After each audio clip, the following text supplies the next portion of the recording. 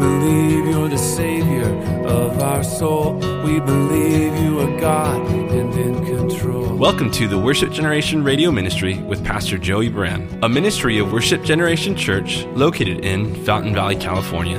For more information, please visit us at www.worshipgeneration.com. We believe in the power of the gospel.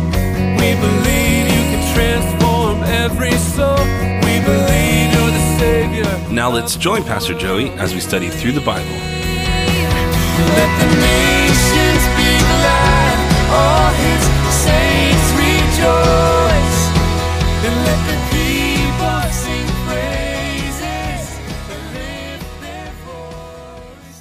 As we come to chapter 15, we pick it up from where we were last week, topically in chapter 14, where it talked about the fruits of the tithes of all the increase, and that God's going to bless you, and we're going to learn to trust in the Lord. We're going to fear the Lord through our giving. We're going to rejoice in our giving, and we're going to focus on the Levites, the stranger, the fatherless, the widow, and all these things that said that the Lord may bless you. So for them in their context of their covenant, there's a blessing upon them.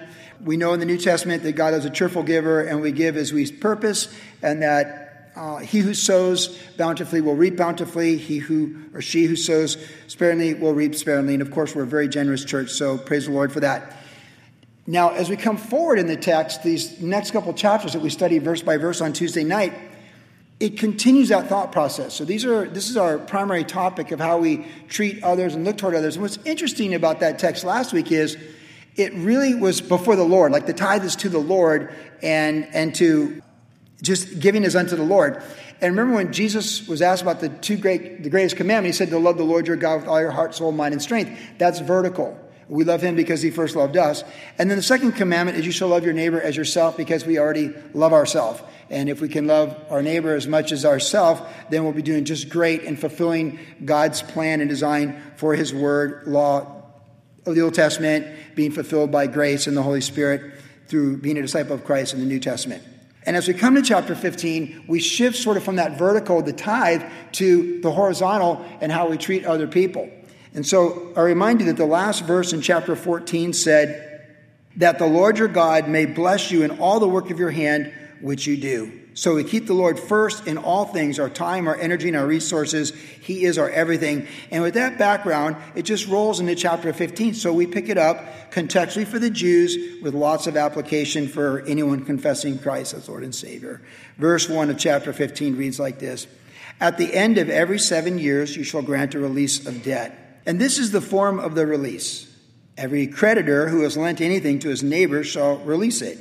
He shall not require it of his neighbor or his brother, because it is called the Lord's release. Of a foreigner you may require it, but you shall give up your claim of what is owed by your brother, except when there may be no poor among you. For the Lord will greatly bless you in the land which the Lord your God has given you to possess as an inheritance, only if you carefully obey the voice of the Lord your God, to observe with care all these commandments which I command you today. For the Lord your God will bless you, just as he promised you. You shall lend to many nations, but you shall not borrow. You shall reign over many nations, but they shall not reign over you. This is the first segment of Scripture tonight we're going to read. There's 3 of them, and I want to talk on application immediately as we go. So I'm not going to read them all at once, but incrementally as we go, so we really feel the heart and the pulse of them. So my title tonight is that, Then the Lord God will bless you. Because when we finish up tonight, in the last verse, it will say that then the Lord your God will bless you in all that you do, which is a slight distinction, because previously that last verse of chapter 14 said that the Lord your God may bless you in all the work of your hands which you do. But if we do the 3 things we're going to look at tonight, it says here that then the Lord God will bless you in all that you do. So that he may is what we saw last week, and that then he will is what we see this week. And the first of these 3 things that deal horizontally, that is human being to human being, for them in the context, was to the Lord's release once every 7 years. I think we'd all appreciate a Lord's release once every 7 years, wouldn't we? I mean, maybe your mom's bailed you out once or twice, or your dad, or a distant relative. Maybe there's a small inheritance that somehow came your way and kind of got you out of Dodge or, a little bit of trouble. The Lord's release every 7 years is a beautiful thing. It kept people from being greedy who could lend out money, because they knew they could only give it out to them for 7 years. If it's not paid back, it's the Lord's release. That's just the way it is. But if you caught this when we read this passage, they're reminded that when they go into the land, everything they have is from the Lord. Did you catch that? The inheritance from the Lord that He's given you. So it's like, let's say we all are in a trust, the Lord's trust. And the trust goes into effect when the person has stepped into eternity. So Jesus is resurrected and we're in His trust. And if He's given us every spiritual blessing in Christ Jesus, but let's just say we all had a certain sum. Let's say we all have $100,000 that the Lord gave us. Because for the nation of Israel, He said, you're going to have wells you didn't dig for your water supply. You're going to have groves of figs that you didn't plant, vineyards that you didn't plant, and you're going to receive all this. And so the 12 tribes, the tribe of Joseph subdivided Manasseh and Ephraim. Levites spread out through everybody. We've studied that. They have a large territory. And so you could be like Naboth. They're in Kings, Naboth's vineyard. When Ahab wanted his vineyard, he goes, "This is my vineyard. God gave it to my father, my grandfather, my great-grandfather, and I'm not selling it. It's not for sale."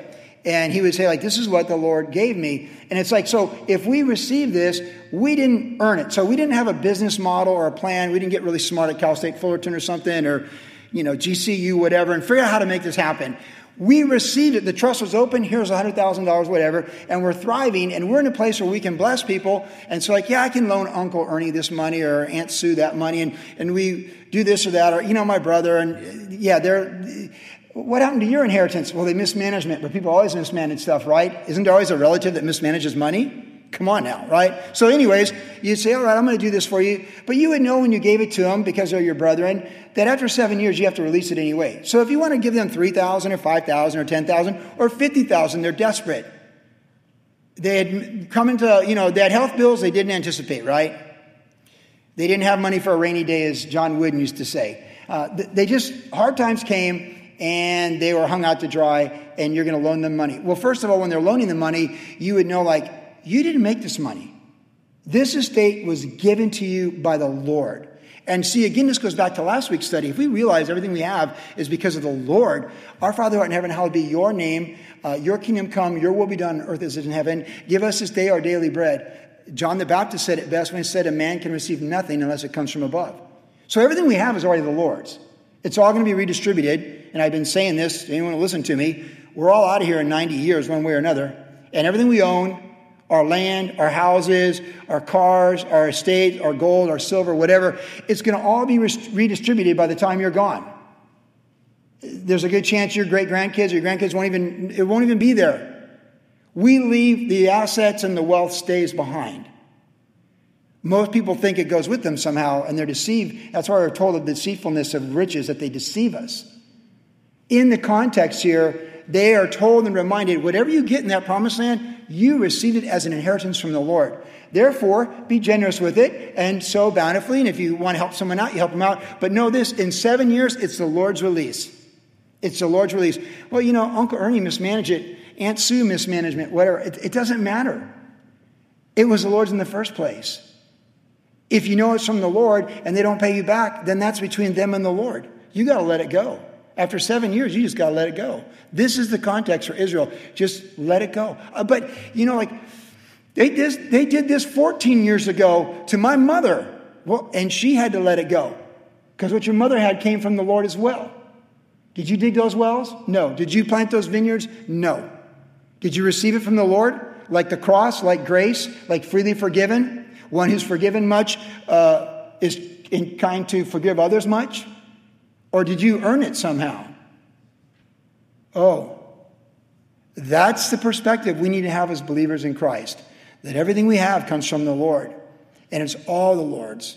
And if we feel led to let it go, let it go. But we've said this before. The church is never a savings and loan. And we've had people want to borrow money from the church. It's like, no, it doesn't work like that. That's what Wells Fargo's for, or Schools First. That's not what we do. All right? If we feel led to meet this need, we'll meet it. Now, when I was on staff at Calvary Costa Mesa with Pastor Chuck 20 years ago, people would come around looking for money all the time at Calvary Costa Mesa. And one thing Pastor Chuck would never do, and the board would never approve, is to give money to clear people's debts. So that's important. Now, I remember specifically one time a woman who was a single mom coming on hard times, and she had about an $800 auto repair bill. That was right down in the wheelhouse of what would meet qualifications. She went to church twice a week at Calvary. She could tell you what books Chuck was going through, what God was speaking to her, and she could prove she fell on hard times. Chuck would require a specific need, and he's not going to pay your mortgage every month. He's not going to pay your electricity every month, and he's definitely not going to clear your credit card. But if you had a specific need, and you could show the hardship of it, and you're a part of the church, Chuck was a very generous man. And he was more than welcome to meet those needs. And we even had the boxes of food for people all the time. And so inevitably, I'd always want to give somebody something like that. This is tricky because that 7-year release is something that the perspective is that we're the lender, not the recipient. Even at Calvary Costa Mesa, when they gave it, they gave it. It's not like you borrowed money from Pastor Chuck and the board to pay that medical bill or that car repair. It was just given and released. And that's how it should be. But they were to be the lender, not the borrower. You caught that. You'll be the head, not the tail, is how it's said in another place. You'll be the lender, not the borrower. You will reign over nations, but they won't reign over you. And of course, we know in the Proverbs that the debtor is a slave to the lender. And I'm not going to do a whole Bible study on why you avoid debt and try and stay out of debt tonight. I'll simply say there's some debts that seem to be fairly unavoidable, but really, if you're wise, I always measure by this. When you step into eternity, are you leaving bills for someone else to pay? That's the real acid test. Are you ready for eternity? Because if you're stepping into eternity and you're putting financial burden on creditors or upon your family and stuff like that, that doesn't glorify Jesus Christ. And that's not the gospel of Jesus Christ. And that's not the word of God in principle. And that's a bad witness. I just believe that's an absolute bad witness. If you die and you're in the red tonight, that's not good. You need to fix that immediately. If you step into eternity, your net worth should be equal or greater than anything that would be incurred upon people behind you. And that's just reasonable to love your neighbors yourself, because if you love yourself, you wouldn't want someone to die and leave you with the debt that they left you, and now you're a co-signer because you're a relative on it. You'd want them to leave you a blessing so you can receive that blessing and be a blessing to others from that blessing. And believe me, in 33 years of ministry, I've seen a lot of people do both. And a lot of them being professing Christians too. What I don't like about debt that you can't match with your net worth and your equity and your value is you're presuming God's going to give you tomorrow to clean it up. That's why I don't like debt. Because tomorrow's guaranteed to no one. So when you have debt that you kick down the road and you figure, well, we'll figure that out later like governments do, you just can't. But we're not governed by human governments. We're governed by a monarch, King Jesus. And he's our provider, and he takes care of us. So my standard of how I handle finances and how I lend and give away isn't based upon the banks or the government. It's based upon faith in God and love for humanity and being a faithful servant to take care of my family and to provide for my family spiritually and practically, and how can I bless other people. I want to be the lender, not the debtor. Don't you? It's like I told a young millennial years ago when they went out to do ministry at another church, and they ended up leaving that church. They're a worship leader, and they're broke, and they were going home to their family in another state, and they basically couldn't do anything. And I was like, well, let me tell you something. When you have money, you have more options than when you don't. Life lesson. So work hard, save up some money, and you won't be at the mercy of people you don't like working for. Now, debt comes around in many different ways. Other people can put you in debt. People can take advantage of you and put you in debt. People can leave you with a bill that you didn't know was your bill, and you can be hung out to dry. When my sister was divorced by her second husband, he left her with a $40,000 debt that she didn't even know about in credit cards and a vehicle, and that was like a ball and chain attached to her. And one of the reasons she became homeless, because she's like, I can't even function in society. I can't do this. I can't clear this debt. This is too much for me. I'm just going to go drink in a bottle and push a grocery cart around for a couple of years and not worry about this, because I don't even want to think about it. And that's you can have that happen. But really, if we're walking in the Spirit, ideally, no matter how poor we might be in Jesus' name, and we know some wonderful people that love Jesus that are very poor in other parts of the world, that have no opportunity like we have here, we are told with food and clothing we'll be content. And we are promised by Jesus that he feeds the birds and he clothes the lilies of the field. So we can know that God's always going to promise us food and clothing. And we can know in every lesson that we go through, like Paul said, I can abound and I can abase. But whatever the case is, you think about it says those who steal in Ephesians don't steal anymore, work hard so we have something to give to someone else.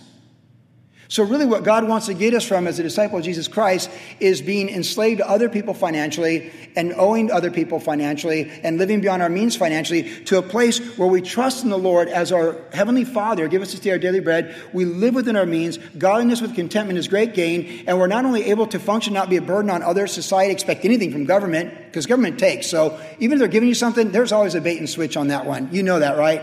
Of course. There's a point where it's over and they own everything. Just as the Egyptians in the time of Pharaoh and Joseph and the famine.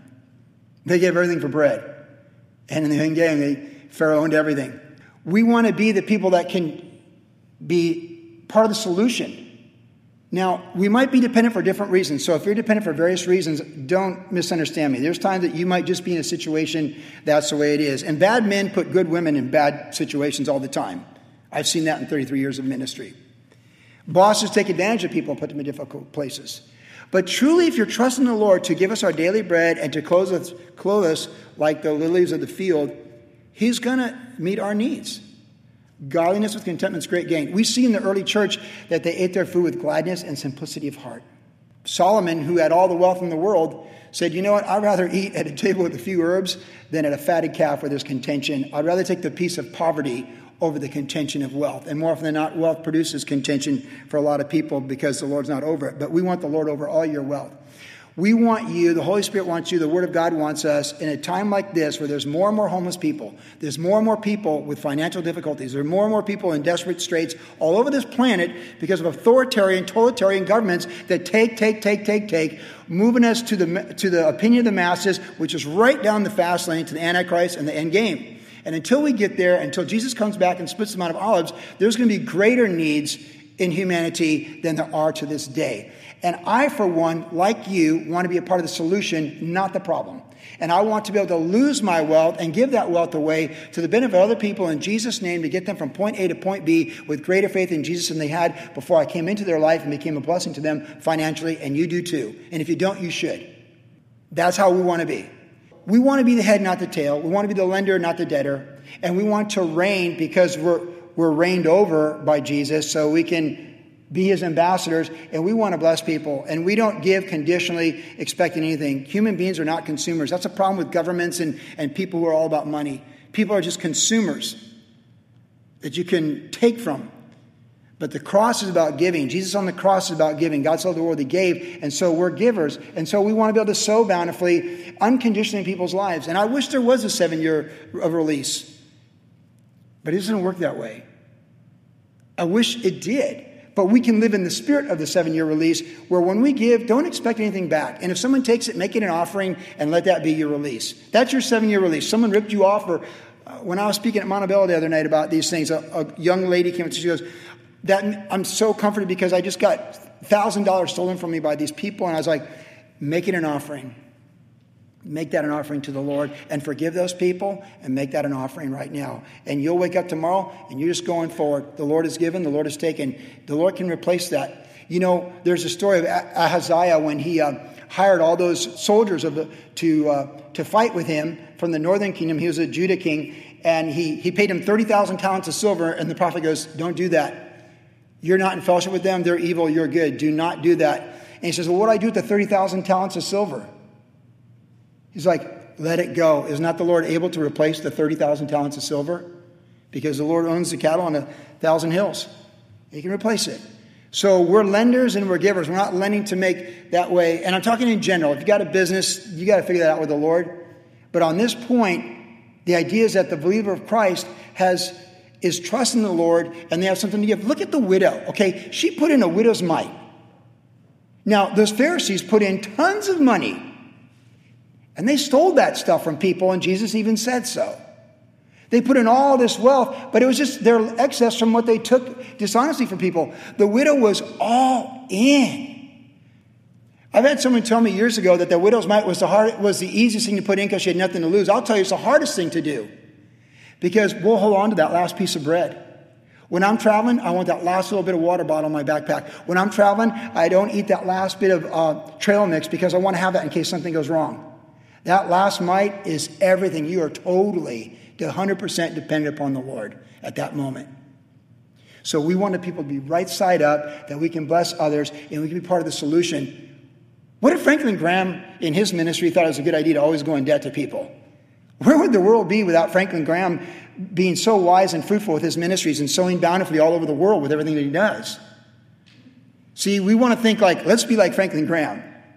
We're living wisely, frugally, and generously. And the release. If you are in debt, you can pray that the Lord will help you be released of that debt. And if you are in debt, let's just say that's one of your number one objectives right now, is to figure out how to clear those debts. And there's all kinds of resources out there that can help you figure that out. But we're in a time when less is more. And simplicity over complexity. That's how we want to live.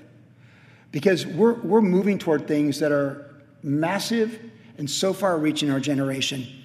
And in studying World War I and other things like this that radically affect the world, just one little thing can happen. And in a matter of 2 or 3 months, the whole world's at war. And it all changes for everybody. You just don't know, with all the uncertainty in our planet right now, with all these strange things going on, all these biblical things, you just don't know what's that one thing like Sarajevo and the assassination of Archduke Ferdinand. You just don't know what's going to move all these things in a way toward this end game that the Bible clearly tells us. So what we want to do is be ready for that day. I want to say, oh no, it's the day of the Lord, it's tomorrow, and I want to try and give everything away. I don't like, today is the day of the Lord, and we want to be generous people right now and not upside down, right side up, and we don't want to be takers, we want to be givers. Follow me? Amen. All right, and we are as a whole. But clean, less, just, man. I have to share this. Nicholas and Alexander, the last Tsar of Russia, they had all this incredible wealth that he had inherited. She was, of course, a Prussian princess. And their reign was such a hard time. I told you about Rasputin and all that happened there. But in the last year that they're alive, after he had to abdicate the throne, and the Bolsheviks, the Soviets, came to power, they had hundreds and hundreds of servants. They had yachts. They had all these things they ever did. And they had faith in Jesus. And she was deeply religious.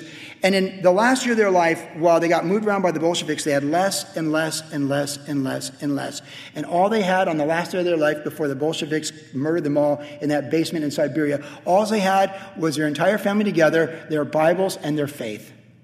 God stripped them of all the wealth of Russia, this 1/6 the size of planet Earth, bigger than the moon, Russia, all that wealth. 300 years of Romanov rule, and they had all that wealth, and he stripped them of all of it in the last year of their life and prepared them for eternity. And then they all died together, being assassinated by the Bolsheviks in that basement. And I thought, as much as that's a tragedy, and there's so many books and movies on them, the last Tsar, really though, because of their faith in Jesus, he removed everything that distracted them from Jesus for the day of the Lord. And in fact, when they were gunned down in that basement, they were more ready for the day of Christ Jesus than any other day they ever lived. And that's something to think about. Lend it, give it away, release it. If someone comes to you, dude, I just can't, it's all good. It's the Lord's. Let it go. And be right side up, not upside down.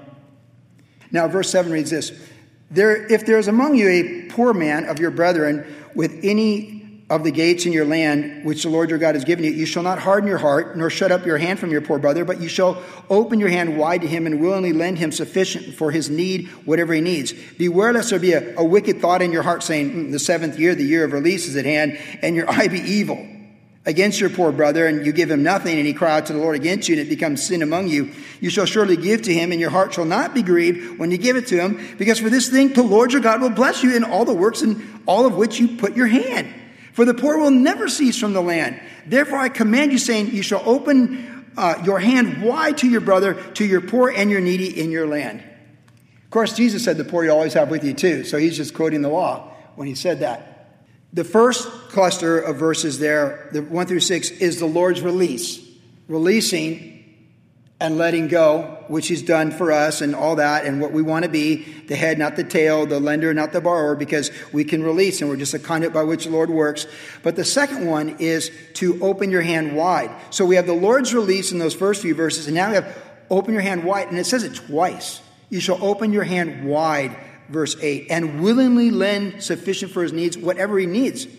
Then it says in the last verse there, verse 11, you shall open your hand wide to your brother, to your poor and your needy in your land. Now, of course, we all have common sense, and this doesn't obligate us to pull all our money out of the bank and go down there to where you see homeless people and give them all your wealth. It's not like that at all.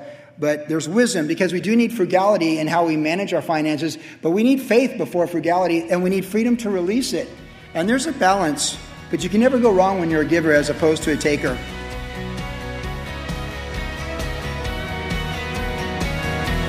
You've been listening to the Worship Generation Radio Ministry with Pastor Joey Baran. If you would like more information about the ministry of Worship Generation, visit us online at www.worshipgeneration.com, where you can listen to the podcast of today's entire message. Worship Generation is located at 10350 Ellis Avenue in Fountain Valley, California. Our service times are Saturday evenings at 6 p.m. and Tuesdays at 7 p.m. And also follow Pastor Joey on Instagram under the tag name @JoeyBaran. Thanks for listening, and God bless. Not ashamed of the gospel. Not ashamed of the one I love. Not ashamed, not ashamed.